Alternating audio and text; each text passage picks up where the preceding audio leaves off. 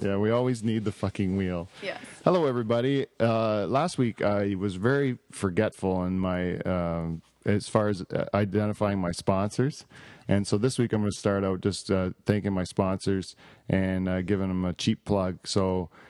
Thank you to my good friends at VG Meats for the sponsorship. If you go to my website, www.livefromthedutchhall.com, and you click on the coupon you'll see there, you get good deals that are exclusive to Live from the Dutch Hall listeners, that'll get great deals on VG products. And if you do that, a little bit of the proceeds from the sale will come back to help Live from the Dutch Hall be a better show. I think they're just pouring in, too. I can't wait for the next... The next check? I think I'm going to get hit $6. Yeah. I don't know. That's a pretty big first month. I think there's a lot of opening day, but if I don't understand why people aren't going there and just spending lots of money, because it's delicious foods and the deals are great. Just 20% off country hams, 2-for-1 pulled pork. You can't beat it. How the hell do you beat that? Yeah, you don't. Anyway, and the other thing you can do to help out the show, if you'd like, is to go on to Amazon or my website and click on the Amazon link when you're doing your Amazon shopping for Christmas, and a little bit of that proceeds will come back to help the show. And thank you very much for those who have contributed, because I'm on track. $15 a month. I think I'm charting right now. I'm on track to hit it again. Whoa. So. It's real shit is happening now. So. You are rolling. Yeah, I it have is my rolling. Christmas wish list, so hopefully you're saving up. Oh yeah. We got to find a way to do it. They won't let me buy it online. They won't give me any money if I do it. No. This is a kind of somber start to the show, this whole bit, and I have to admit, that some of it is due to a big part of the show is being missed. And that is, I think, if anyone has been following on Facebook or Twitter, you notice that unfortunately we had to fire the man who writes the music for Live in Dutch Hall, Dave Charters, last week. This was a private matter that Dave decided to make public, and we'll need to address it on the show. And so we were struck with the decision on what to do with the theme song. Since he wrote the music and the controversy that has ensued, I'm not sure if I want to be associated with the product of his music. So we've enlisted the services of another great friend of the show, Mike Bowe, to come in, the lead man from Crowd and the Lion, and record a new theme song. So everyone, I hope you enjoy it. Let's get the show rolling. Hey, do you mind grabbing those Jager bombs for this theme song? I'm in. Sounds delicious. Thanks. Let's do this thing. Here you go, guys. Enjoy this one. Oh, shit.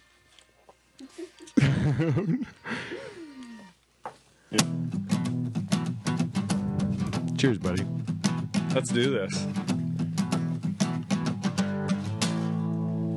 I like it.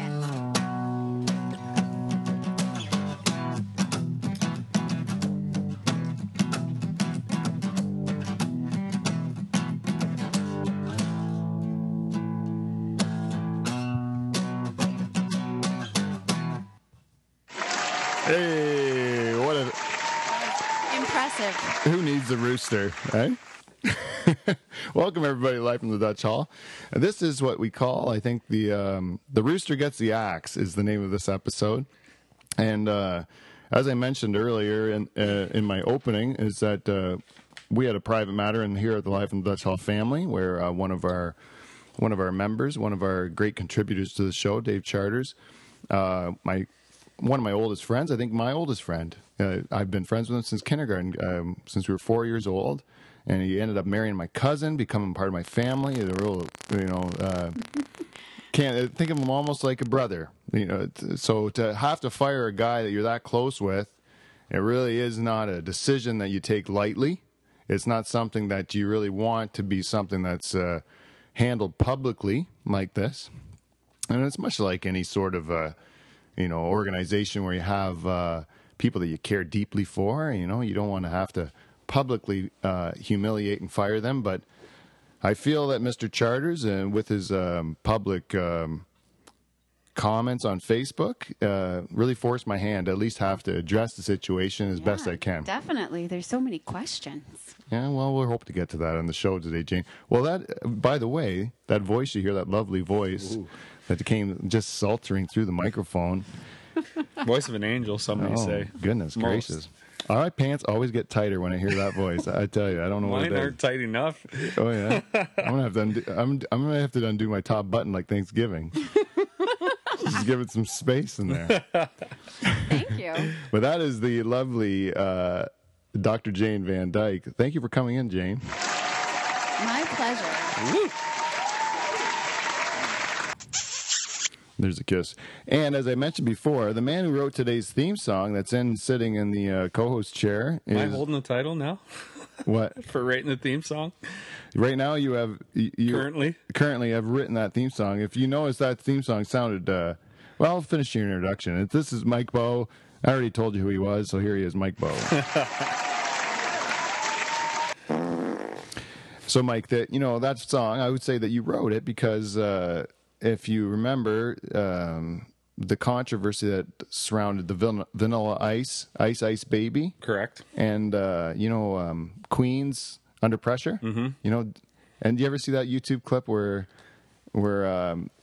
Vanilla Ice tries to explain the difference of it? Where he's like, he goes, the original version went, dun dun dun dun dun dun. Right. Dun dun dun dun dun dun. Right? Where mine went, dun dun dun dun dun dun dun.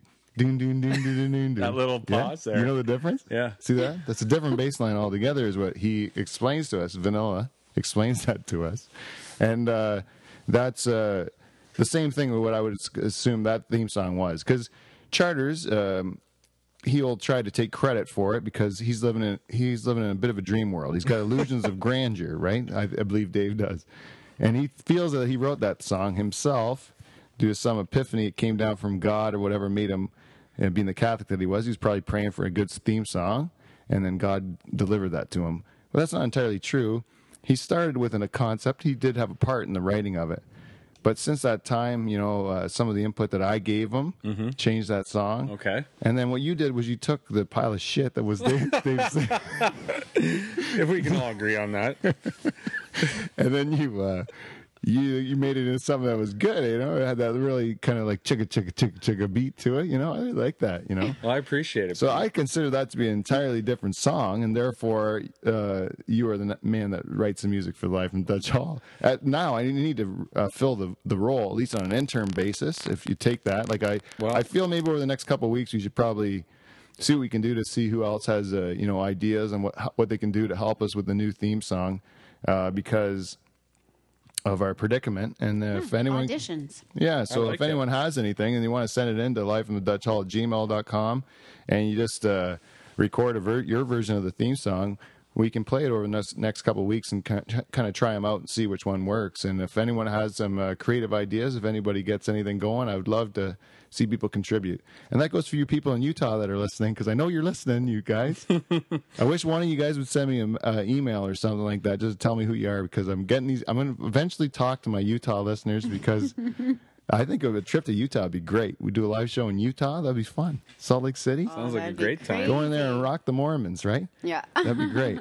I think that it's like anything else. It's like, you hear so much about the Mormons, and you think that the Mormons are something scary or something. You fill in the blanks with things when you're ignorant about something. That's when right, you just don't know about it. You just fill in the blanks with whatever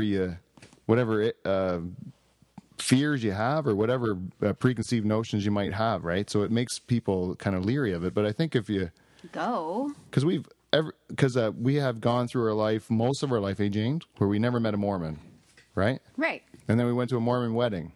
Yes. Really? And then we met a whole bunch of Mormons, right? Because it was a Mormon wedding. And they're great people. Yeah, good people. Really good people. Like we liked all of them. They're really probably better people than we were. What would be a highlight at the wedding? What's something you really take home with you from a Mormon wedding? Can I say that? I'll say the story. I don't know. I'm not saying their names or nothing like that. But the Mormons are dry, right? Is it a dry wedding? Yeah, it was a dry wedding, but they opened the bar up for us. So we got to go. My friend was very nice. He opened up a bar for us. That is nice. So we could go and drink in the bar, and it was fantastic. So we would go there and order the most expensive scotch. I hate scotch, but everyone's trying to tell me, "Oh, you haven't tried the expensive stuff." I hate it. I just can't tried stand it that night? Give me whiskey. I just like the Canadian Club whiskey tastes great. Yeah. Bud Light tastes great. I am low class. I don't care what anyone says. Like I just accept the fact. I'm not I can try to drink wine. I try to drink it. It's like I pretend that I like what I like, but really the stuff that tastes the least like wine is probably what I like. I agree you know? 100%. You know, I'm like, the exact same way. I tried for a while there. I used to lend money in the wine industry, and I had wine customers, and I tried my best to, understand their world and stuff. But at the end of the day, I just wanted a Bud Light. Yeah.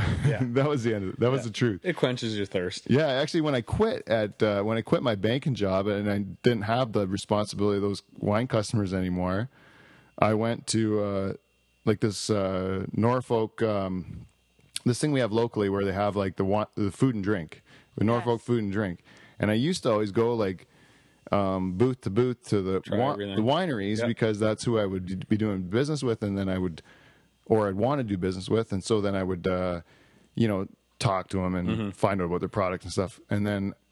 As soon as I quit that job, I was like, I don't want the wine. I'm going to go straight to the beer truck, and then I'm just going to have whatever beer they have because I ain't even done with wine. It's probably a better deal too. It's symbolic. So I wonder about that with you, Jane, because you were married to me, and I was the wine drinker, like corporate guy. Yeah. Right. And then one day I became what you see before you today. Well, it's funny because I never associated that timing, but it's true. You stopped drinking wine. Yeah. Really? Once I quit because it was like So it's all about image, Peter. You. No, but that's what I mean. It was not a conscious thing. It was just probably subconscious, right? Right. Or because I was thinking a lot about the industry because I was working in it. Then I would think. Then I would you wanted to learn and you wanted to appreciate what. Yeah. And I got to tell you, when we go to wineries, like we went to Napa Valley with our friends from California, right. And it was one of the best experiences of my whole life. Oh, it was so much. Oh, I bet. So awesome. Oh, we went to this winery called Duckhorn. Yeah. I reached for 3 empty bottles of beer before I found my full one. Who's been drinking these other ones? It's like you or me. It's been a tough day. I had viruses on my computer. It was awful. Anyways, what was it saying? Talking about the winery you're in. The winery, Duckhorn. It was great. Yeah. It was like this. We had this girl. She was like her second or third week on the job or something. She was brand new, but she was fantastic. Lots of energy. Yeah, and she brings us around the farm and shows us everything, and it was great. And then we went and they were growing mustard between the rows. It was. And then we went into this room where we had a flight of wine and a flight of was it cheese? Mm-hmm. Different cheeses that came out, and she'd explain how the two worked together and how it was all delicious and stuff. And it was great. And we got hammered. Yeah, it was nasty. Yeah, you got really toasty. It was awesome. Yeah. Nice. And then we went to a champagne one. Remember? Oh yeah, and I was done skiing. Oh, it got real shaky by the end of that wine tour. We went to 2 or 3 places. 2 or 3. By the end of it, I think both of us were kind of like, we didn't know where the hell we were. I think that's the beautiful thing about the wine tours is that I've been on one too. You go with a group. The end of it, everybody's having a great time. Yeah. You got to see these beautiful places, but at the end of it, everybody's having a great time. Sure, good I'll attitude. try this. Yeah. We've all had a few. Open mind. And it's nice seeing the farms, but the alcohol is delicious. Yeah. Well, the thing is too, the first one you might choke down, but the 12th one you're tastes golden. great. It's like water. Oh yeah, because you just become desensitized to the whatever you didn't like at the beginning, or you're drunk and you just love everything, right? Yeah. I don't know what it is. Poor judgment. Yeah. Poor judgment it is, Jane. Yeah, no, that's not very nice. The wine might be good. You're a wine drinker? Yes. So you like it? White wine. Yeah. What's wrong with white wine? I don't know. That's one of the stigmas, though. You're not a true wine drinker. I feel that's the truth too. Yeah. That's bullshit. Yeah. There's good white wines out there. I think so too. And delicious. if you're a guy that is a winemaker and you make white wine, you're gonna really take great pride in your white wine as well as your red wine. Yeah. And to have these so-called wine snobs belittle the wine just because it's white, because made from that's ridiculous. If you're a real wine drinker, you'd know there's a place for white wine, there's a place for red, there's a place for rosé. Yeah, because I do always feel apologetic, right? Because I don't really. I enjoy the reds when we're doing a wine tasting because I want to try to appreciate it. Right. But I don't. and especially when you're eating the meats, I always drink white. Doesn't matter what even meat. with the steak. Yeah, even with the steak, I won't reach for the red. That's disgusting. That's disgusting, and I think that I need a spanking. that VG. that yes, okay. Should I hit pause on the show? Yeah. I'm gonna go outside for a bathroom break. Let's hit pause. I need a sound effect for that. So, what was I saying? Oh, this is well, VGs would be. I'm going to tell them that when they come in for their show. Yeah. Oh, Because I think that's horrible. There's an actual biological reason. Yeah, reason exactly. Because the fats from the meat coat your tongue, right? Right. And so then when you drink the red wine, the tannins from the red wine break down the fats that surround your tongue. So when you eat a steak for the first time and you cut the steak and you eat that first bite and it's delicious.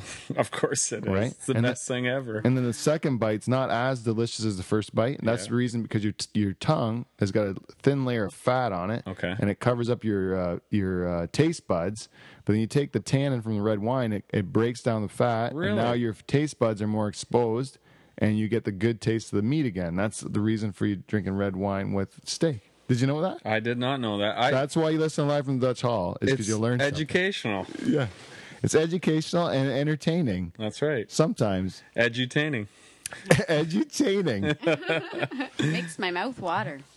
Well, let's get this thing with Dave out of the way, because I don't want to spend the whole show on it, of course. Charters. But for those, but for those that care, yeah.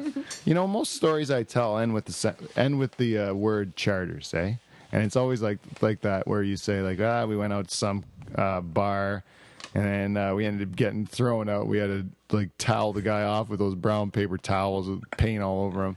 Charters, right? Yeah. You just say something like that, charters. It always knows because he had something to do with it. Eh? He was just something that, even if he wasn't the main character in the story, he still was the one that had something to do with it. He's like the puppet master.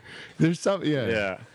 And you know what? And that's not why he was fired, of course. That's part of that's what I like about the guy. That's probably the only redeeming quality of the guy. But I shouldn't say it. Anyway, so I want to read his Facebook post, because when you fire a guy, especially a close friend or family, like a guy like Dave, you don't really want to make a big deal of it so that it's shared within the public and people that aren't privy to your personal relationship. So you kind of feel like that's kind of a matter that you're going to work through yourself. Maybe it's just temporary. We don't have to make a big deal about it. And maybe things will change, and you'll come back to the show. You don't know, eh? But then when you read on Facebook this comment, or this is that what you call a comment? What would you call it? I don't know. Is it a diatribe? I don't know. You know what a diatribe an is? essay? This is where the Google would come in. If we had a Google. Get on your phone? Yeah, no. I'm going to do it. I'm going to do it myself. I'll do it myself. I'll do it, Pete. You carry on. You run. A diatribe? Yeah, look up diatribe. I don't know what that is, but this is what this is. We're going to call it a diatribe, because I like to not research on Life in Dutch Hall and then just do shit like this. Anyways, I'm going to read Dave's Facebook post that I had to endure. First of all, it starts, "Dear Facebook friends." Already I have a problem with that. Dear Facebook friends. I don't even know where to start with that. But I am writing this post because I wanted the people closest to me, the most important people in my life, to share in this painful time. His Facebook friends. His Facebook friends. Most important. The most important people in his life are his Facebook friends. And I can tell you, people that you knew in high school, and at this point, he's an old man, eh, Dave? So high school is how long ago? 20 plus years, right? Mm-hmm. 20 plus years ago. Those people, the people that kind of are, that knew you from church, that know you from frickin' you got Facebook friends that you don't give a shit That's about. what I was just going to say. We were just talking about that. I can't even keep track of how many I've unfriended. It's a waste of time. Because they're telling you stuff you don't give a shit about. Hey, yeah, great, I knew you 20 years ago. Big deal. I don't want to do Bejeweled Plus. I don't want to know what your score is on some fucking game. Candy Crush. Yeah, Candy Crush. Yeah, you got a good score in Candy Crush. Girl I went to grade 3 with for 1 year. Yeah, suck it long and suck it hard. Unfriend. Nice. Exactly. That's why I like Twitter. Because Twitter to me is fun. You know, Yeah. you just put bullshit out there. You can say whatever you want. It's entertaining. At least the way I use it is. Yeah. I don't know, because I do follow some people that are using it for like business purposes and using it for like wanting to better their communities and stuff like that. And I'm using it to just tell dick jokes or, you know. I think that's what it's for, though. Like, it's not for bettering communities. I guess if you want to follow a bunch of people that are bettering the community, but I can only imagine, because I have like the old mayor of Norfolk County follows me on Twitter. I got like DT. Oh yeah. Yeah, Great guy. yeah, he's a great guy. Yeah, and he follows me on Twitter. And I think he was trying to, because he's like, oh, you do a podcast? I don't know what that is, but you know, like it sounds like something that's going on in the community, so I'll follow you. And then he's like, I'm just like, hey, you know what kind of Muppet they wouldn't like? Rhonda the whore. That's her next comment. And I gotta look at like Dennis Trevally, the mayor's reading that, going like, "Oh, Rhonda the whore." You know? Wonder who that is. I'm proud of this fellow in Norfolk. You know, he's doing great things there. Rhonda That's the whore. my boy. I don't know. I like that stuff. That's why Twitter's fun, because like, and then if someone doesn't like you, they unfollow you or whatever. Yeah. But then I find that more people are following you because you're dicking around. Like when I write a couple of jokes on there, then I'll get a bunch more likes and favorites than when I say something like important or like something poignant on the world. Like if I wanted to say you should change this, but if you can say this should be this is stupid, and you say it with a ridiculous joke, it's like it goes a lot further. Yeah, you're probably gonna have some new followers. Yeah, because people get. I think I watched this show today. I was struggling. I was struggling with the conflict of having to fire my dear friend, and then Understandable. And I was wondering, how am I going to go on with this show tonight? And so I was trying to look for material. So sometimes I watch documentaries just to get my brain thinking about things. And this week or today, I watched this thing called "The Pervert's Guide to Ideology," and it's this like old Yugoslavian guy. He's like just he's like a philosopher or something from Yugoslavia. This old bearded guy with a cold the whole time. He kept sniffling and rubbing his nose, and he's got a real thick accent. And he does this whole documentary where he talks about old movies. And then he talks about how they are like representations of things that are going on in today's world, right? So he started the whole film out with They Lived, They Lived with Roddy Piper. Have you ever seen that movie? No, I haven't. It's from the 80s. It's called They Lived. And this is how he opens the movie, right? With They Lived, starring Roddy Piper. Starring? Yeah. Really? Oh, yeah. It's actually a pretty good movie. I can't wait to watch it. You have to watch it. They Lived, right? If I had Roddy Piper on my show, I would. And I'm a wrestling fan. You got to understand, I'm a wrestling fan. I'm also a wrestling fan. I'm ashamed of it, but I am a wrestling fan. Actually, this week, because at Thanksgiving, I got my Canadian Thanksgiving for my American listeners. We do it in October after the harvest. We don't. We didn't have the same pilgrim experience that you're going to get next week or whatever. But we do it in October, and so in October we had Thanksgiving dinner, and it was on a Monday, Thanksgiving Monday. That's how we do it in Canada. And it was Monday Night Raw, right? And so nothing was going on the TV, and the kids were being little assholes, like my nephews and stuff. Yeah. So they're like nothing, like so whatever's on the TV is boring the children, right? And they're being little dicks about it, right? So I flip it on wrestling, right? All of a sudden, all the nephews just lined up, stop, they're quiet. They're like into the TV, like their fists are clenched. They're so intense and enjoying it, right? They're right into it. Oh yeah. And since that time, my brother, who's got 3 boys, says like I can't stop it now. You turn them on to that wrestling stuff, and now I have to watch it like every Monday and every Friday, and I just can't deny it from them. They love it too much, right? And so now he follows it too because he watches it with his kids. He has to, yeah. And so now we're building a deck. My brother and I took wrestling. Yeah, and he comes in and talks about wrestling, and I've grown up with him my whole life. I'm an old, like our whole lives.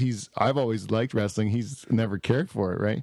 And now we're talking about storylines and wrestling, like we're as grown men, and we're sitting there chatting about wrestling plot lines and what do you think they're going to do with this guy or whatever? Like what's going to happen at the next pay-per-view or something? Like ridiculous way to spend your time. But it was like, oh, awesome! I get to talk to my brother about wrestling now. It's a bonding experience. The male soap opera has sucked you in. Yeah, it's just a male soap. Yeah, it totally is. Yeah, it is as ridiculous as a soap opera. Yeah, it should be on in the afternoon. but not more so ridiculous. It's just as ridiculous. Marlena was the devil on Days of Our Lives. Oh, that was ridiculous. It was over for me in Days of Our Lives. When Marlena turned into the devil. Too much. Yeah. For those of you who don't know Days of Our Lives, that was a dandy. That was the greatest. The other one was where everyone died and they went on an island. Do you remember that? No, I don't. Who's the one with Victor? That is Days. Victor Kiriakis? Yes. And didn't he die a couple times? Oh, Stefano Or maybe Stefano. Stefano. He was the phoenix. He rise from the ashes. He was the phoenix. We'd come in from harvest, and then I have 3 sisters, right? So I have no choice on the TV. And what's the point in arguing with them? I'm not going to win. So I just lay down and rest my head and watch Days of Our Lives. Yeah. And watch Stefano come back from the dead. Yeah. Big deal. That's my afternoon. Oh, yeah. You absorbed some of that while you were Oh, I sure did. Oh, I grew up with all women, like all girls, and I would same thing. Like you'd be like, "Okay, we're gonna lay an irrigation pipe. I gotta get in by 1 o'clock when Days of Our Lives starts because I don't know what's happening with That's Roman." exactly what That's what my sisters were thinking for sure. But I think they're gonna undo the bandages on Roman's face. He's gonna look like John Black. But it's gonna be Roman. John Black. That's the other name.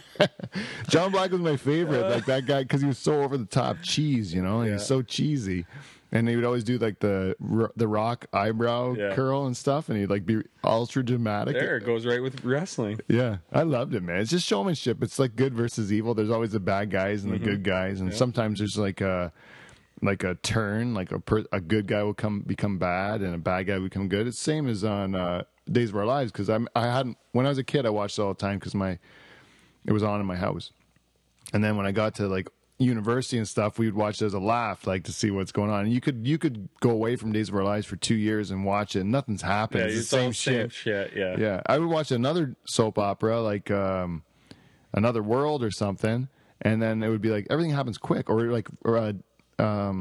Young and the Restless. That was on when you got home from school. YNR. That was a little cooler. But those storylines move fast. Yeah. Where Days of Our Lives, it would be like forever and ever and ever, you know, the same fucking storyline, right? Then nothing would happen, right? And they would be like, wait till the next time, little cliffhangers. But I saw one like years after not watching it. You flip through the channels, you stop at Days of Our Lives, find out what's going on in Salem, right? Oh yeah, good old Salem. And Sammy, you know Sammy, who was bad, always a bad girl, right? She was all of a sudden a sympathetic character. She was like somehow good, right? That's what I mean. It's like it's like a turn. Why are you shaking your head? You're ashamed that I know this much about soap operas? Yeah. Wrestling, and he's showing the parallels. What? Enough already. Enough about soap operas? I can tell you everything about soap operas. There was a period of time in my life, honestly, where I knew the lineup was like... if my dick was hard right now, it'd be... It'd be wilting? Yeah. Or how does Boney call So are it? you saying... A classic gladiator? Yeah, classic gladiator dick, yeah. So I have a question. Because of... That kind of leads me into the next thing. We got time. That leads you into Dave Charters? I don't know if I want to do Dave. Yeah. We got off on a big tangent. Anyway, let's go back to Dave. All right. Charters. So, okay, he says, I'm writing this post because I wanted the people closest to me, my freaking Facebook friends, to share in his painful time, right? Today I was fired from Live from the Dutch Hall. For the past 48 weeks, I have written all the music from Live from the Dutch Hall. My creative genius, Cocky son of a bitch. my creative genius has fueled the rocket that propelled this incredible podcast into such prestigious lists as iTunes New and Noteworthy, which hasn't been for a long time, by the way, Dave. It's actually, we're in the What's Hot. If you want to find us, you'd go to comedy podcast to What's Hot, and that's where we are. We haven't been in New and Noteworthy for a while because we are no longer new. And we are in What's Hot. And you're going to find us down around 250 to 350 on the list. And it's hot, baby. And it's hot as a fuck, Dave. He called you a rocket. Yeah, he's called me a rocket. He's been complimentary to the show, so I appreciate it. And New Media Europe's coolest podcasters, which was not my show, but me. I'm the coolest podcast. I'm the coolest podcast. Get it right, Dave. Yeah, Dave. This has nothing to do with you. Idiot. This program has also made literally tens of dollars in sponsorship and donations since its inception, which is a very true statement. That's accurate. Then people can donate on PayPal, and we so far have 2 shareholders, one anonymous and one Jeff Kemp, who's now at a lower percentage in his pull on the show, but he still does contribute. And we appreciate all of our shareholders, which is what we call people that donate on PayPal. And I have poured my heart and soul into every note and jingle I've ever written for this show, and it has been an incredible time in my life. Well, if you poured your heart and soul into every note and jingle, let me talk about every note and jingle you've written for the show, Charters. Let me talk about number one, the theme song that you wrote is very good. Everyone loves it, and I love it too. It's catchy. But you just saw Mike kick the shit out of it at the beginning of the show. I don't know about that. And as far as feedback, we got feedback. You were drunk as a skunk. We all know that. Beautiful voice. And you don't even remember making that up at all. It came from nothing. Like it came from a drunken Polish stupor that you were in. And For his birthday. And Mike did half of that one too. I think it came from that delicious bottle of whiskey we were sipping on that night. Yeah, it was. That was his 40th birthday party. By the time the show started, Dave didn't know where he was. Yeah. Anyhow, where am I? Okay, I have poured my heart and soul, ever written for this show, and it has been an incredible time in my life. And all that is now changed. ...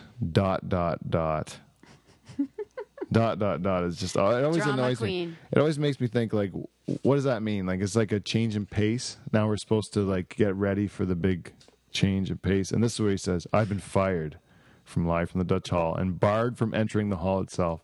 Now, that is pretty harsh. That's extreme. Or I've said Dave is barred from it. The open sign is on, and everyone knows the Dutch Hall is open. The open sign is on, it's open. I haven't barred him from the hall itself, though I got to admit, if he was here at this point in time, given what we've come to find out about him, I'm not sure that he's going to be a welcome guest at this time until we get through the investigation. And all I told him was we got to get through the investigation, right? But find out the details. Anyhow, so Pete gave me the choice to quietly step down from my position on the rock altar Yeah, we love it. at Live from the Dutch Hall. Cocky son of a bitch. But that would be unfair to you, Facebook friends. That would be a lie. They are important. Yeah. Dave does not want his adoring Facebook friends, because you know what? Most of those Facebook friends he has about 300 to 400 other Facebook friends. And when Dave talks about his life, or for that matter, this program, it becomes the most important thing in all the world, I suppose. And which is, I think Dave, I was a little worried about him. That's all I'm saying is we need a little time off. That's all. As I said, I didn't really mean to bar him from the premises or anything like that. All I said was like, Dave, I don't know where you're going is going to be good for the show anymore within your mindset, and in the way you seem to what I've come to realize you are or you become, and the way he carries himself day to day. Yeah, and then it started leading me to saying, is this a bigger problem? Is this something that maybe I've been blind to? My friendship is maybe blind to these aspects of this guy. And that's where the investigation began. And we have some people that, since the time of the investigation, and I should finish reading this, but it's so long. And that's the reason why I didn't do it on Twitter. If you did it on Twitter, it's like 130, whatever it is. You only get so many. So many characters, you got to freaking do it in there. And if I would have been able to read this on Twitter, we'd be done with this. But Dave's writing a book on it, right? It's on Facebook, right? As far as the Google goes. No, it's on Facebook, but this is the important part, eh? He says, I've been fired because Live from the Dutch Hall is worried that my personal life might be made public and tarnish the show's reputation. And now, yes, in fact, I'm not worried about it. I know I want his personal life to be made public, but I don't want to tarnish the show's reputation. And what I've found out is I'm trying to create a culture here, a community on the internet with all my internet friends, people that are like-minded to people at Live from the Dutch Hall that talk about things that are going on in the world. And when you got a guy like Dave, I thought, well, this is my best friend in all the world. He's been with me since the very beginning. I tricked him in the very first episode. He's going to get it. He's going to get the fact that what we're trying to accomplish here. And then I think the whole ordeal went to his head maybe, and I don't know if it's if I knew what I was dealing with, you know. That's and then big, I started big looking head to the begin with. yeah, big Polish blockhead like we've talked about that too, unappealing to the eye. Terrible. You know it is. Anyways, he's the one. That's what he asked for. So I've been fired because in the coming weeks, you will hear stories of my personal exploits. I don't know how he thinks that he knows in advance by him writing this Facebook post that he's going to hear stories in the upcoming weeks of his personal exploits. But it worked because I am talking about it now. Yeah, he's got the guilties. He said, you'll hear that I'm a happily married family man. Well, we've heard that before. So am I. A staunch Catholic. I've said that from the very beginning. That's not something you're going to learn in upcoming weeks. If you listen to any episode of Life in the Dutch Hall, you know Dave Charge is a staunch Catholic. It's a well-known fact. It's a well-known fact. I've also said he's a staunch Catholic with a vasectomy, which I think is like a staunch light. It's not hardcore staunch. It might be the gray zone. Yeah. Touched a few men's penises once in a while. I don't know if that's true or not, but that's something that's involved in the investigation. We're going to look into all things. That's right. I don't know if that's true. You'll hear that I'm a happily married man, staunch Catholic. You'll hear sometimes my work-life balance tips too far in one direction or another. That is concerning. That is concerning. And actually, in the documentary that I saw about those movies with he lived and stuff like that, he also got into this thing about The Sound of Music. And he's talked about, you like The Sound of Music, eh, Jane? Mm-hmm. You can be Look at her face is lighting up right now. It's beautiful. And when we talk about work-life balance and stuff like that, like Dave talks about in this bullshit Facebook post, this guy talked about The Sound of Music, and he talked about there's two parts of your life, two parts of who you are. And he says that there's a part of you who's like, there's a part of you that's duty, that has to do their duty. You know, they feel like some sort of moral obligation to the community or to the church or to their family or to their business, to the community and whatever. You know, did I say community twice? Anyways, he goes, but there's something some duty that compels you to do something that isn't completely authentic to maybe who you are. And then there's another piece of you that's searching for joy. Right, and then joy is the other side of it. Like that you're looking for something that suits you as a person and makes you happy as to who you are and stuff like that. And he talked about. Do you know the nun's name that Julie Andrews plays in the movie? Maria, right? Mm-hmm. So Maria is a nun, and with all these strict nuns who know their place and know their duty, right? But Maria is like one that's enamored by life. She's enamored by like she was late for whatever service because the hills beckoned her. You know, she had to go out and run in the hills. Remember that, Jane? I know. I know the whole movie off by heart. Right, you know the movie off by heart, right? But what this guy's point is that this girl was so full of life, you know, that she was not happy in the constraints of the convent. So they gave her this project to go work with these Von Trapp kids, right? When she went there, she fell in love with the Captain. The Baron Von Trapp, and he was saying that she was like her joy was of a sexual nature, is the way he put it, right? It's like she had sexual energy and sexual attraction. She wanted to explore this sexual energy she had with the Baron Von Trapp, right? That was this guy's point. It was all sexual. This old Yugoslavian guy, yeah. And then he's going, and then she goes in and admits it to that Mother Superior, right? What does she sing? You know the song she sings? Climb every mountain. Yes. Yes, you nailed it. Like climb every mountain. Yeah. And he said that is the most erotic song. I never thought about it that way. And here's this Mother Superior who's basically telling her, like, climb every mountain. I'm not. Ride every cock that's out there. And It's ford every stream.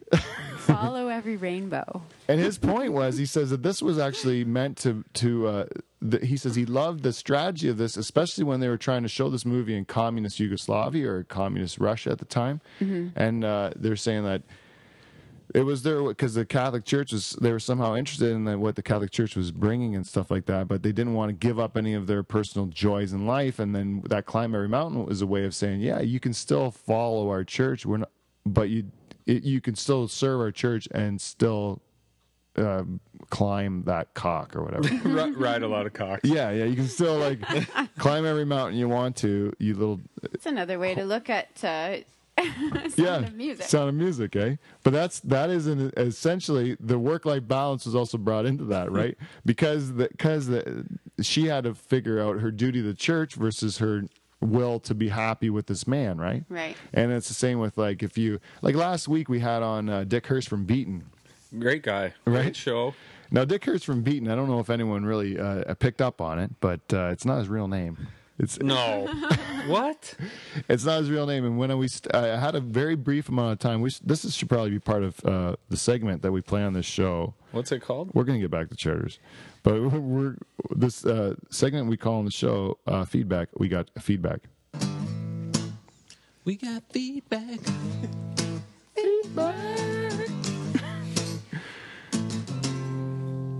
Welcome to feedback. We got feedback. As I was saying, where was I going before I went into this? You said Dick Hurts. Dick Hurts from Beaton, right? Yeah. So last week's episode was Dick Hurts from Beaton. So the feedback we got was based on that episode, which I was starting off by saying that Dick Hurts from Beaton is not his real name. And I can't believe it. When we went, this is bullshit. Yeah, I'm show. sorry to break down the fourth wall of the show, but it's true. It was an alias. It was the first guy that used an alias on my show. And, Unbelievable. And what happened was we got there and I started telling him what the show was about and how we were going to set up this interview. And I had very little time to prepare the show.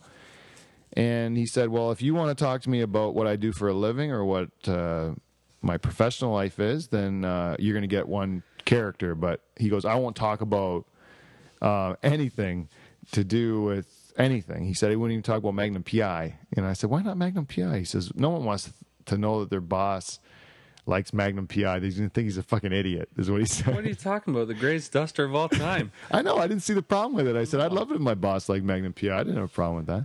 So anyways, he said, you have the option. You can have the professional me or you can have the real me, but I got to use an alias. And to me, based on what the program is, it was no decision to be made. Like I wanted the real him under a different name rather than the corporate him It's a zero. with his own name. You know? Yeah. It was because But he obviously, that's a huge separation for him, right? yeah, and I think most people, I mean, everybody really has aspects of themselves that they hold back, that they say, like you're not completely yourself in certain situations. Like I couldn't talk like I talk on this show, and when I'm,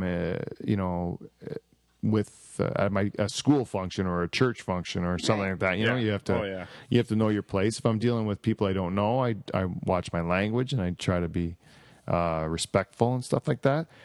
But it's not completely natural to who you would be if you'd had no regard for anybody else. Like if you had no regard for anybody else, you could just be yourself. If you had to be your natural self, like if you had to be your natural self, I don't think you would be a Jane I'm talking to. You wouldn't be a curse. You wouldn't be like a real curse, like a sailor or anything like that. But you'd be dirty. Yeah. You'd say dirty comments a lot. Shocking sometimes. Fair enough. Yeah, but you do that. You don't do that at the office with your patients. No. Not You've had some of your patients do it to you though. Oh yeah. That don't know your place. Don't know their place, right? Yeah. Oh. It's funny. Yeah. When it's from an old man, if it's from like a 40-year-old. Yeah, like when it's in the 50s and the 60s, you're like, okay, you really try to veer around it and you just keep on to business.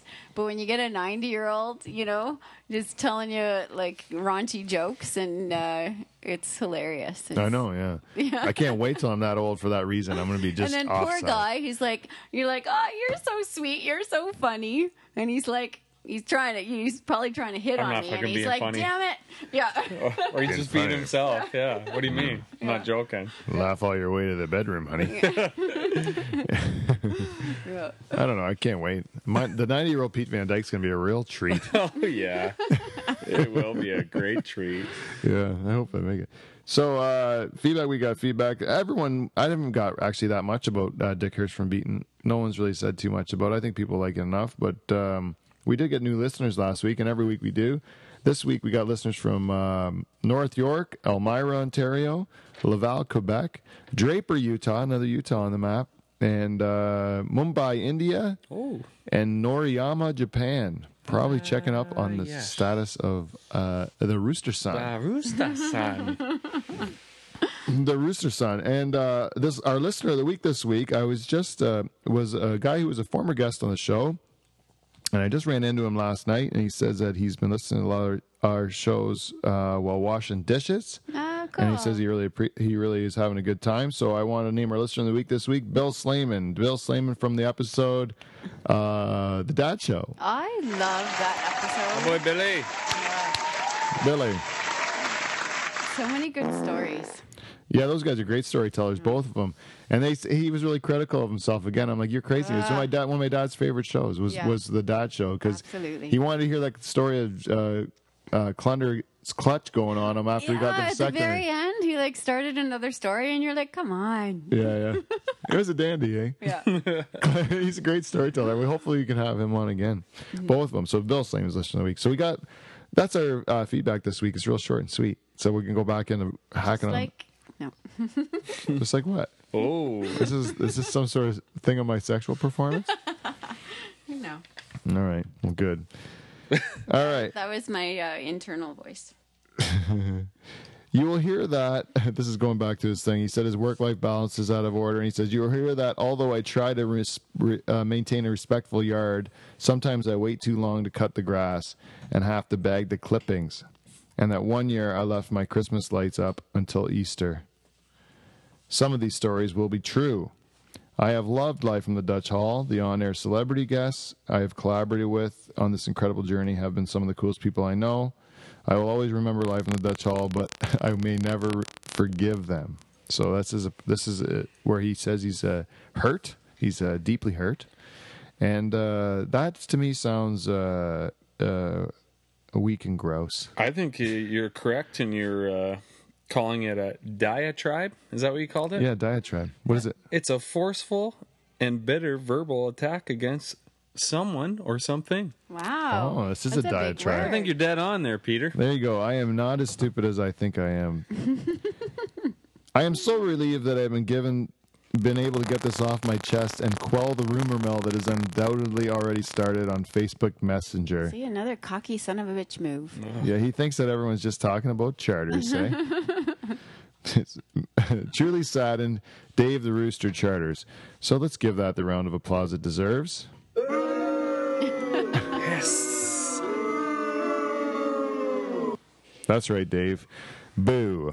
And let me tell you, at first, I wanted to take the high road on this whole thing. I wanted to kind of just, let it go quietly into the night. This is not the high road so far. No, well, you see how bitter he is. And I have legitimate concerns. And then at the beginning, when I thought, well, this is just something I gotta look into because I don't know if it's a thing, and then I start getting more and more evidence come forward. What kind of evidence you got? Well, I gotta tell you, my since the message, this Facebook thing came out, they've been trickling in, and I have 4 different people have come forward with allegations against Dave. Shocking. And It is shocking. yeah, you know what I should do? I should just play it for you, and really, we can go into one of these things once in a while. They're all shocking. It's unbelievable. Yeah, it's terrible. Where should I start? I don't know. I know. So my first one here, I'm gonna go with. I'm gonna have to go with I'll go with his wife. It's a real kicker, eh? My goodness. I don't know. No. You know what I'm gonna do? I'm gonna go to my Portuguese correspondent right now. What was his name again? I believe it was Armando de Souza. I think it was Armando, our boy from the Portugal. Well, this is actually no. This is Armando de Souza. Diego, es un fenómeno. Es un gallo, Diego. Diego, ¿estás casado? And who was he interviewing? Divórciate, Diego, gallo, monstruo. Pero escucha. He's saying something about Dave. Está todo pagado. Oh, he said Dave is terrible. He didn't. I don't even. That's not even suitable for any audience. Is what he said Dave did. But this is actually my real Portuguese correspondent, Adrian Vero, and good friend. He was on the Dave's birthday show, and he's Beautiful man. He's going to be. He has a comment he'd like to give. Let's see if this works. Let's see if this works. Hello, my name is Adrian, and I spent an entire weekend with Dave Charters, where all he did was wear purple track pants the whole time. That's disgusting. You heard that, everyone at home, and you just have the vision of it. If you don't know Dave, if you don't know the man, these track pants were, he's a husky fella, and the track pants were ill-fitting and purple, like not even a man's purple, but a female purple. I was there for that same weekend. Yeah, I'm like gagging. There's like vomit in my throat. Yeah, it's disgusting, and I don't know what you can really do or say about that, but it's well, add to the pile of evidence that we have against Dave. I feel sorry for you and Adrian for having to witness that. Well, listen to hear this next one. It came from the most unlikely sources that I'm sure Dave wouldn't. Let me see if we get this thing You going. have no unheard messages and one saved message. Main menu. Well, this is To Pete's review day your messages, or week. Let's listen to this one. First saved message. Hey, Pete, how you doing? It's Jeff Beckett calling. I'm a neighbor of Dave Charters.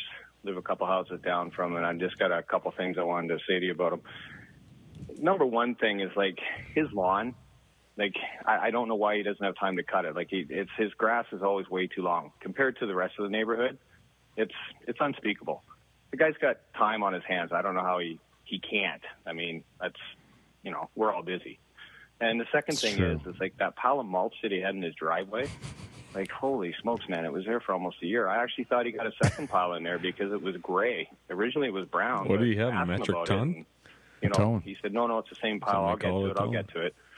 But, that's Dave. Anyway, take care. Ignorant. That's disgusting, and he mentioned it in his thing. Yeah, it's an eyesore.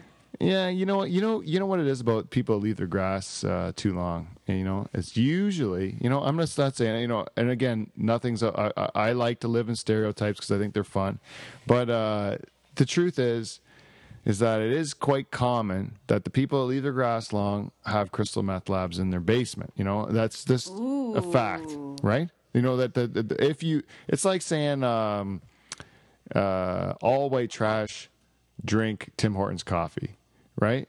It's not saying that you're white trash because you drink Tim Hortons coffee.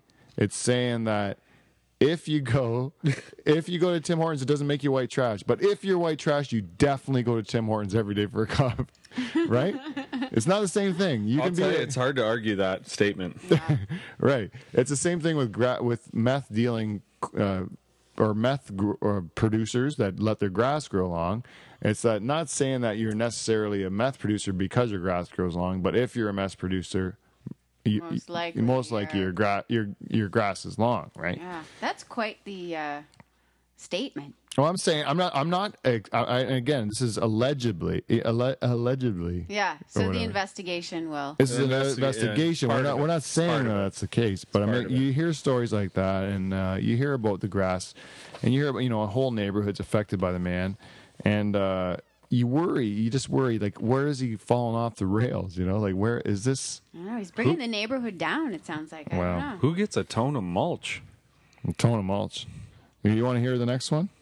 I don't know. I don't know if I can do this one again. I'm gonna have to go to the next. How do I skip messages? I really like Dave. I don't know. Do you know how to do it? I like him. Unheard messages and one saved message. Main menu. First saved message. Hey, Pete, how you doing? Oh, wait. Where's Teresa? Oh, no. I missed Teresa's message. I think I might have lost it. We're going to have to go to the next one then. This one here comes from a guy from California, United States of America. Abroad. Yeah. And he's a guy that grew up with Dave. And, oh, my goodness. Where is it here? I take it he knows him well and he's experienced him a few times. Not sexually, I should say. So we did lose the message from Teresa Charters, which was a dandy one, but I'm sorry that our technical difficulties have reared their ugly head again on Live from Dutch Hall. But we have one more message coming from California, as I said. And here it is. I'm just going to play it from Mark Rowan from California, from San Mateo, California. My name is Mark Rowan, and I had the opportunity to play hockey with a Husky line mate named Dave Charters. He was a lazy winger, lightning hands, lead feet. He would saunter after the puck like he was on a Sunday stroll. Fashion forward, though. He's the only guy I know next to Prince that has worn purple pants. Do you hear that? A lazy winger. A lazy winger. I like the emphasis of husky in there as well. Can you believe that, though, Mike?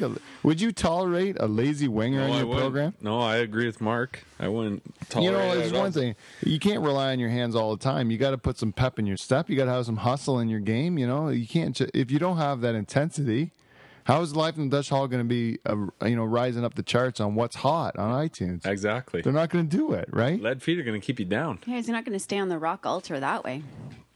That Rock Ultra is going to fall down real quick. The rock altar is built on toothpicks or popsicle sticks. That's what I think. We're going to need a guy that's going to really rock, that can actually freaking get his mulch pile put away. Yep. And maybe hustle after the puck in the corners once in a while. That's what I say. Maybe his teammates talk well of him.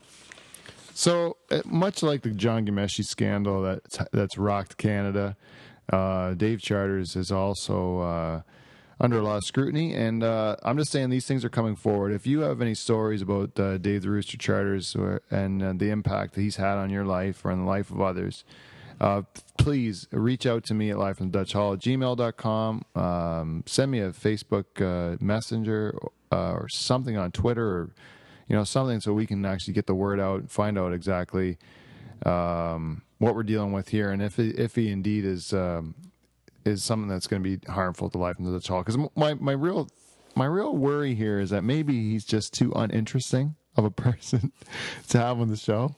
That's what I'm wondering about.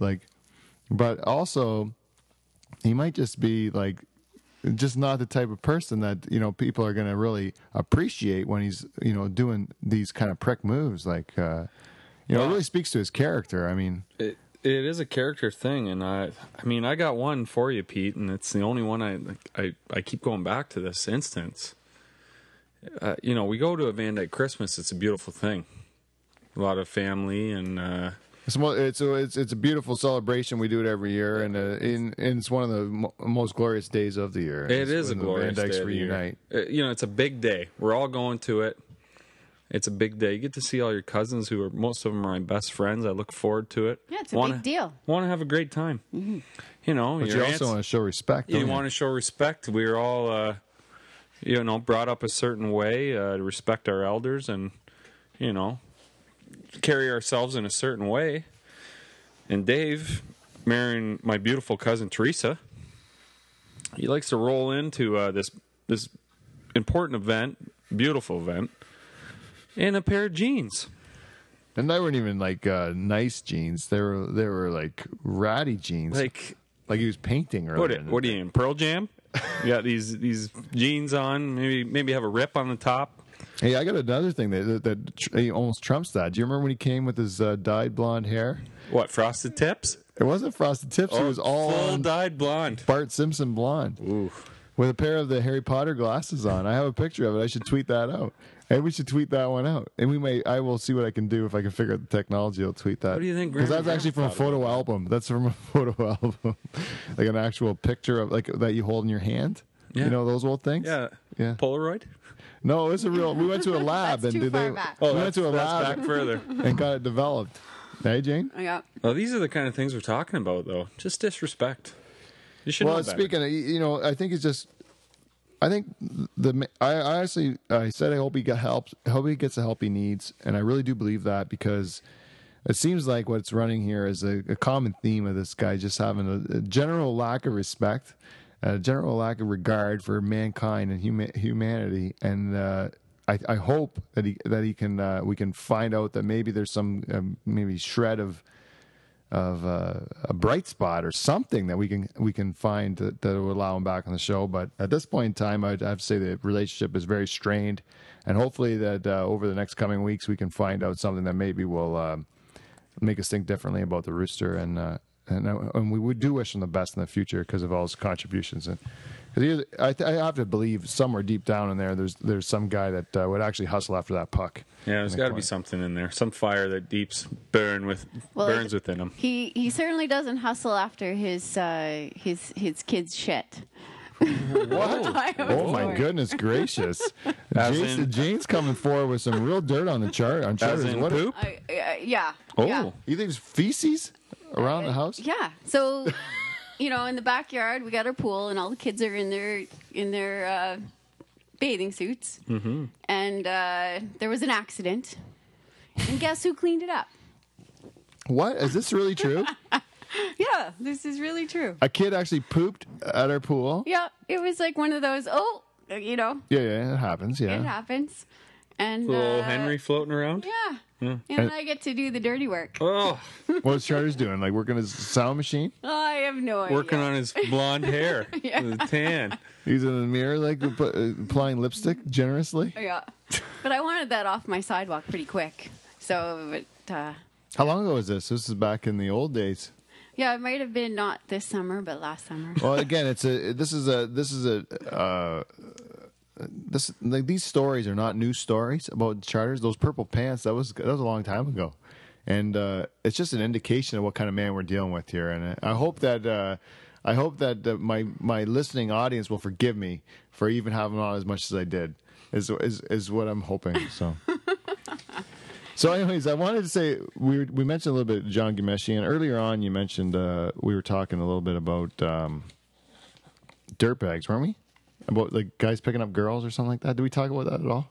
You know what? I'm like a lost puppy. I just follow you around, and I can never keep track of where you're actually. Well, we got one story here to end the show. Yeah, we'll end the show. We got to have a story at the end. What are we touching on here? All right. This is over the weekend a movement. It was a hashtag movement, I think, on Twitter or something that was "Keep Julien Blanc Out of Canada." It started to gain momentum in the mainstream press. If you don't know who Julien Blanc is, Julien Blanc is a so-called dating coach whose Canadian business partner Owen Cook, who calls himself Tyler Durden. For the Tyler Durden is the character of Brad Pitt and played on Fight Club. Really? And then I think he has like a "What Would Tyler Durden Do" or something like that. Yeah, okay. You're right. So he calls himself Tyler Durden, and these guys are pickup artists. They're like dating coaches. They teach other douchebags across the world on how to pick up women. Like that movie Hitch? I guess the something dating like that. coach Yeah, kind it's of like a dating bullshit. Coach. Yeah. Unfortunately, these two people who are also Canadian, and Mr. John Gameshi is also Canadian, and they start to make us all look like a bunch of assholes to women if you dirtbags. If you look at these people, and so that's why I want to bring it to light to make people realize that we're not all like that up here in Canada. But Cook and Blanc are part of the PUA posse, which is a pickup artist posse. PUA is pickup artists. Awesome. Called the Real Social Dynamics. And the RSD gang, as they call themselves, fly around all around the world to teach men about how to get women into bed. And according to their website, they hold a PUA boot camp where men go out to nightclubs, bars, or cafes to meet girls with an instructor who monitors them, and they go and kind of like coach them or whatever. That's right? So creepy. Yeah. Well, anyways, what happens is this dickhead, Julien Blanc, went to Japan, and he started to do some coaching out in Japan on how to pick up women. And this is the quote that he said. Okay, this is a quote from this man. Okay, in Tokyo, if you're a white male, you can do whatever you want. My friend told me just grab her, so I pull her in, and she laughs and giggles. And all you have to say to take the pressure off is just yell Pikachu or Pokemon or Tamagotchi or something. So I'm romping around the streets just grabbing girls, and my opening, like a pickup line, is just grabbing a girl's head and putting it on my dick, head on dick, yelling Pikachu with a Pikachu skirt. He continues, it's the happiest I've ever been. What's fucked too is that every foreigner, at least who's white at least, does this. You'll be roaming through the streets and there's Japanese people everywhere, and you'll spot that one foreigner. and your eyes will lock, and you'll know that he knows, and he knows that you know, and it's like this guilty look, like both of you fucked a hooker or something, and you just wait for him to pass, and then phew, you're back at it, and it's awesome. That's his quote. This is his move. And apparently what he does is, his move that he coaches people to do is, when you see a girl, especially an attractive girl, and he says, try this with like unattractive women first, just to get yourself accustomed to it. Yeah, you try with unattractive women first. Get yourself limbered up. And you do is, when you go up to them, you're supposed to physically make them uncomfortable. Like grab them by the neck, or grab them by the back of the head, or grab their hair a little bit, or push their shoulder, or do something that's going to get them off kilter physically, where you express your dominance. And then you put the woman down. You make her feel like she's less than... You find a fault in her to make her seem like you could take her, leave her, or whatever. She's making her try to work for your affection, right?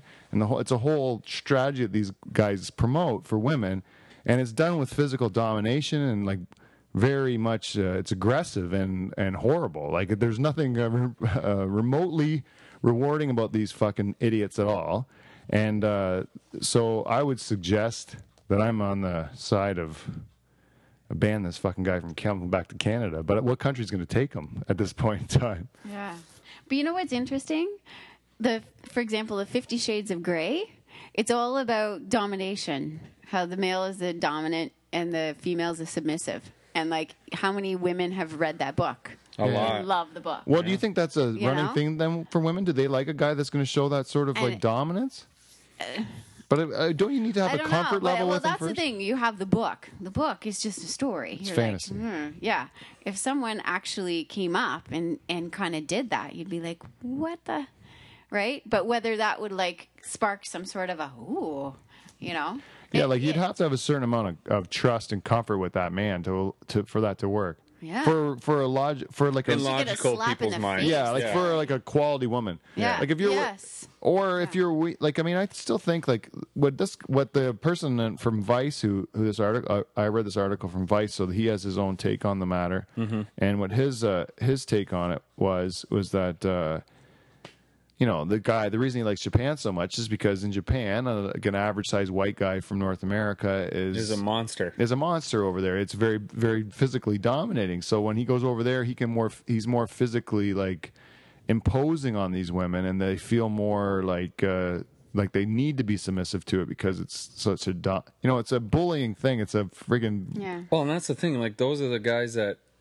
Not that I'm in the bar scene or anything anymore, but those are the guys that if I would see in the bar, if that guy's doing that to a girl here, I'd just be like, what the fuck? Yeah. Like, I would probably, maybe I don't know the girl, but hey, if she's not liking what's going on, I'd be right over there. The first guy punch him right out. Like, kidding me? I remember going to France and seeing the way the French guys would treat the women. Women like that. And I remember we were with these American girls who were very nice to us and treat us like great hosts.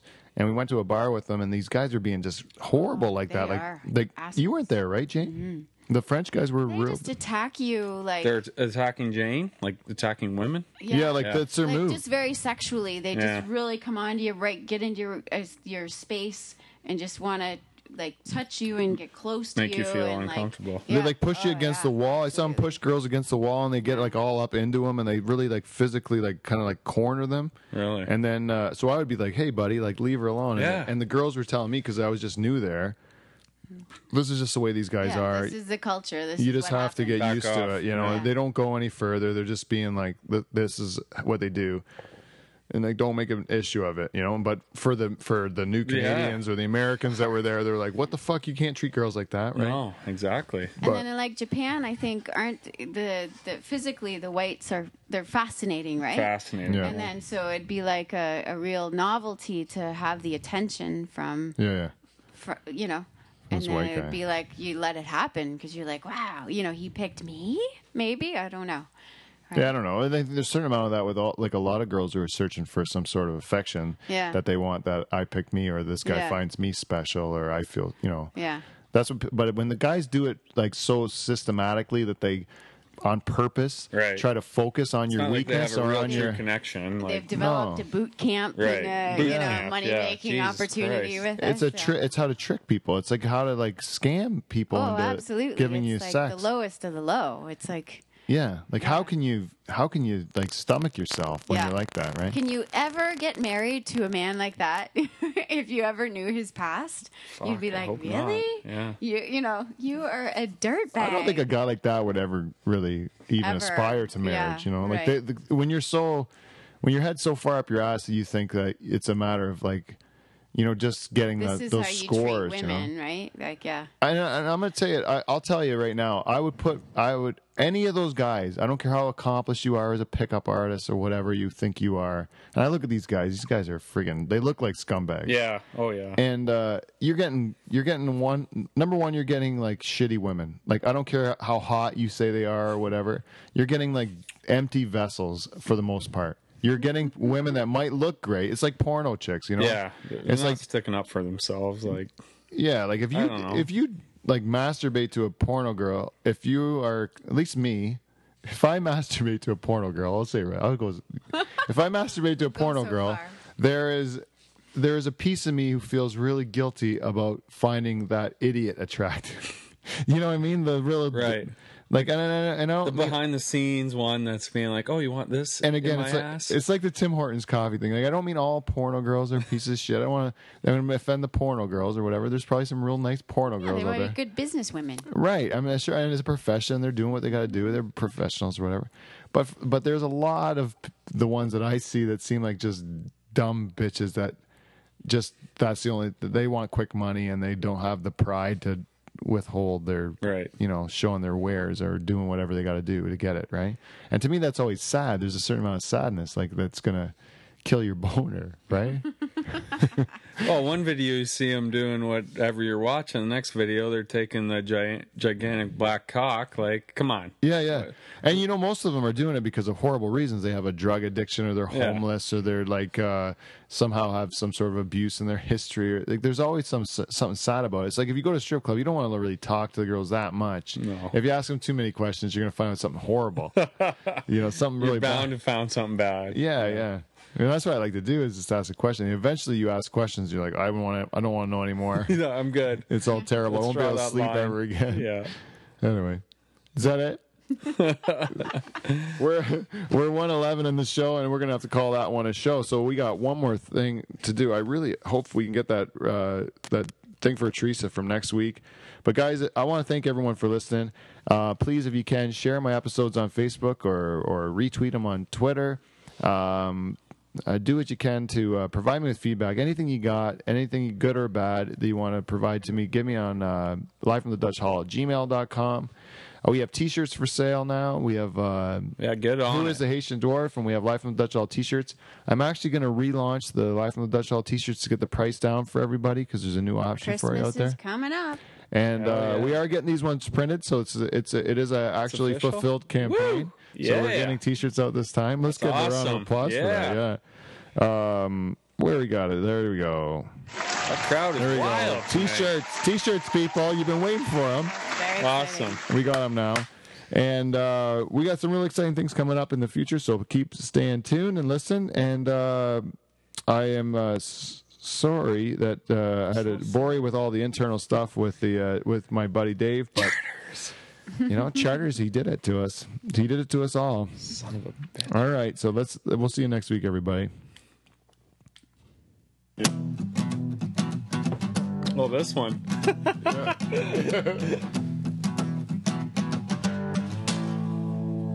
it, Dave. I don't think you got that whole story out. You didn't complete your thought, I don't think, about your going on to your franchise. Yeah, that's right. At the end. My franchise? You didn't get through it all. I'm trying to get your point across about the How about how those guys are only getting shitty girls? Well, you made your point, but you didn't follow up how. I got more. I saved it for later. Yeah. Oh, there you go. You didn't.